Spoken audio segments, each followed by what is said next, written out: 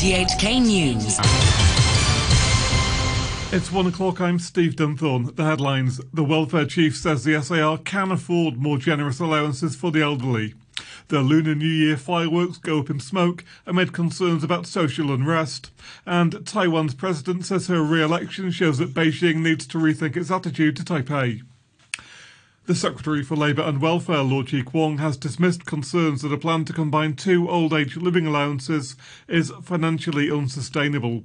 He says he expects a reduction in the number of people eligible for the allowance in the long term, with an increase in people's savings and support from the Mandatory Provident Fund. The plan was announced yesterday as part of the government's $10 billion package of measures for the elderly and the poor.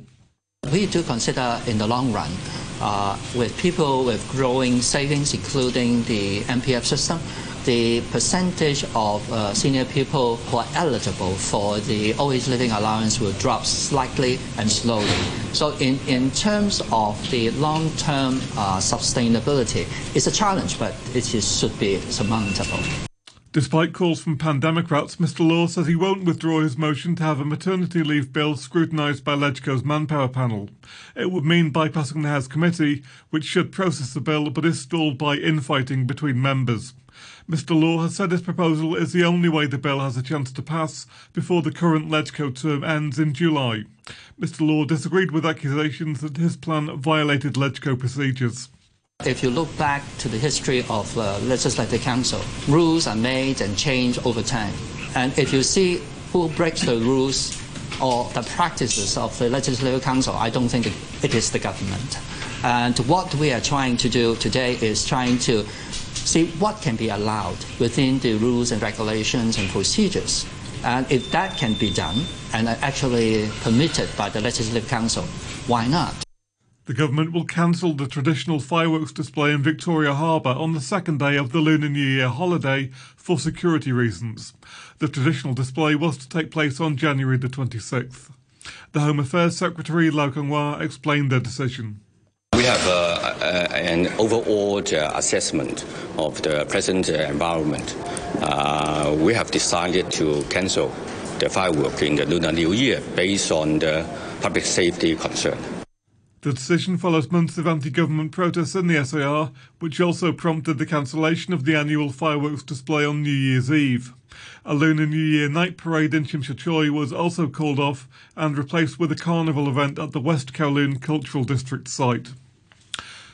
The Secretary for Security, John Lee, says the police will study the use of any equipment that can help them enforce the law and reduce the risk of injuries. He was responding to reports that the force is looking at acquiring stun guns.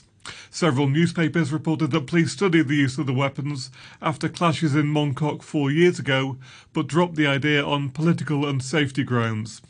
Democratic Party lawmaker Lam Cheuk Ting, a former ICAC investigator, said he was concerned by the idea of giving police stun guns at a time when they face claims of brutality. I'm very worried that if the police force escalate their weapon, that using the stun gun to attack the civilians, it will worsen the situation. And to my understanding, the stun gun may cause heart attack to the victims. So I strongly oppose the proposal. A microbiologist says he's concerned about the level of containment in Wuhan, which is battling an outbreak of a new virus. There are around 60 confirmed cases of the novel coronavirus on the mainland and one overseas case in Thailand. A team of health officials has returned from a 2-day visit to Wuhan and is expected to brief local experts this morning. While a rapid diagnostic test has been created, Dr. Siddharth Sridhar from the University of Hong Kong says that the medical community is still missing some important information. What we are still pending from China is more in terms of what has been done to control the outbreak at their jurisdiction, and also more in terms of the clinical characteristics of the patient. How severe is the pneumonia? What are the rates of things like intensive care or death? And these kind of very specific clinical details. What treatments have been instituted? These are very important information. The campaign group Human Rights Watch has accused the Chinese authorities of overseeing the most brutal and pervasive oppression the country has seen in decades. The group's annual report highlights the treatment of more than 1 million Uyghur Muslims who've been rounded up and held in camps for political indoctrination. Kenneth Roth is from the campaign group. At home, the Chinese Communist Party worries that if they were to permit political freedom, it would jeopardize their grasp on power. And as a result, it has constructed an Orwellian high-tech surveillance system and a sophisticated system of internet censorship to try to monitor and suppress any public criticism. Abroad, the Chinese government is increasingly using its growing economic and diplomatic clout to silence critics. Mr. Roth was denied entry to Hong Kong on Sunday, where he'd planned to unveil the report. Taiwan's President Tsai Ing-wen has told the BBC the island has no need to declare formal independence because it's already an independent country. She said last weekend's presidential election, in which she won a second term in office, was a very clear signal to Beijing to rethink its position. They should have a serious thought about the people's expectation as expressed by the election result. And this is a very strong message from the people of Taiwan. They don't like the idea of being threatened all the time. We're a successful democracy. We have pretty decent economy. We deserve respect from China. An American passenger plane bound for Shanghai has dumped fuel over a playground of an elementary school in Los Angeles just before it made an emergency landing. One person said he was playing outside when he felt what he thought was rain before realising it was a smelly gas. Fuel dumps necessary for keeping the weight down at landing are usually done over open water, unpopulated areas, or high enough in the air for the fuel to evaporate. Henry Narvaez is from the Los Angeles County Fire Department. We received phone calls about some children complaining about some mild skin irritation. The teachers also complained about a little irritation. Neighbors complained that they did see a low-flying plane that appeared to be jettisoning out something out of the airplane. We can only assume that it is fuel because of the smell in the area. The US Senate Majority Leader Mitch McConnell says the impeachment trial of Donald Trump is likely to begin next Tuesday. Speaking to reporters in Washington, he said key players will be sworn in the next few days. Mr. McConnell said both Democrats and Republicans would like to call witnesses. The Minority Leader in the US Senate, the Democrat Chuck Schumer, said he was pleased a provisional date had been set. We join the American people in wanting the truth, the whole truth, nothing but the truth, to come out of the trial. If you want the truth, you have to have witnesses. You have to have documents. Who has ever heard of a trial without witnesses and documents? I'm pleased that some of my Republican colleagues are now beginning to come around to our position. The authorities in New South Wales and Australia fear that ash from bushfires could pollute the water supply of Sydney, the country's largest city. Several 100,000 hectares of land have been burned in the catchment area of its main water supply, Warragamba Dam, as the BBC's Phil Mercer explains. Containment booms are being used to trap silt and ash from bushfires that have burnt for weeks around Warragamba Dam, 70 kilometres west of Sydney. Rain is forecast in the coming days, and the floating barriers have been installed to protect the city's main water supply from contamination. Officials say that scientists will monitor the reservoir using sophisticated technology. Residents in other fire-affected communities in Australia have been advised to boil their water. New security camera footage obtained by the New York Times appears to show that the Ukrainian passenger plane which Iran shot down last week was hit by 2 missiles fired 30 seconds apart. The newspaper says the missiles were launched from an Iranian military facility 8 miles away from the plane, which had just taken off from Tehran. Iran has condemned a decision by Britain, France and Germany to trigger a formal dispute process over Iranian violations of the International Nuclear Accord. The Iranian Foreign Minister, Javad Zarif, described the move as legally baseless and a strategic mistake. The Europeans say they hope the agreement can still be saved. Josep Borrell is the EU's policy chief. The objective is therefore to find solutions and return to full compliance within the framework of this agreement. Let me say this clearly. The dispute resolution mechanism, which is going to be triggered now, is not about reimposing sanctions. A new study says 1 in 6 women who've lost a baby in early pregnancy experience long-term symptoms of post-traumatic stress. The researchers say the treatment and care of these women must improve. Here's the BBC's Sophie Hutchinson. The study involved 650 women, most of whom had had a miscarriage before 12 weeks or an ectopic pregnancy. A month after their loss, 29% showed signs of post-traumatic stress. That dropped to 18% after 9 months. Symptoms included nightmares, flashbacks and intrusive thoughts about the loss of the pregnancy. The lead author says the treatment these women receive must change to address the psychological impact, calling for those who've been through a miscarriage to be screened to see who needs the most help and for specific treatments for PTSD to be made more widely available. To financial news now, a mainland restaurant chain has seen its shares surge on the first day of trading in Hong Kong. Jumaojiu shares rallied as much as 44% this morning to $9.75 from their offer price of $6.60. Speaking at the listing ceremony, the company's CEO, Guan Yihong, said the company, famed for its sauerkraut fish dish, may make its first foray into the Hong Kong catering market in future and won't get cold feet because of social unrest here. A short time ago, the Hang Seng Index was at 28,644. That's 240 points down on the previous close. Turnover stands at $54 billion. Currency is the US dollar is trading at 109.87 yen. The euro stands at $1 11 cents, and the pound is worth 10 Hong Kong dollars and 13 cents. Sport now. Here's Atom Chung. The Boston Red Sox have fired Alex Cora, the manager who led them to their 2018 World Series title, but is now linked to Major League Baseball's sign-stealing scandal. In 2017, Cora was bench coach for the World Series winning Houston Astros. A report from MLB Commissioner Rob Manfred identified him as a ringleader in Houston's illegal sign-stealing scheme. Cora is said to have ordered the installation of a center field camera and a monitor in the dugout for the purpose of decoding signs from opposing catchers. Cora's dismissal by the Red Sox comes after the Astros fired both their manager and general manager on Monday, following the commissioner's report. Next to cricket, a record partnership from David Warner and Aaron Finch saw Australia hammer India by 10 wickets in the first one-day international in Mumbai.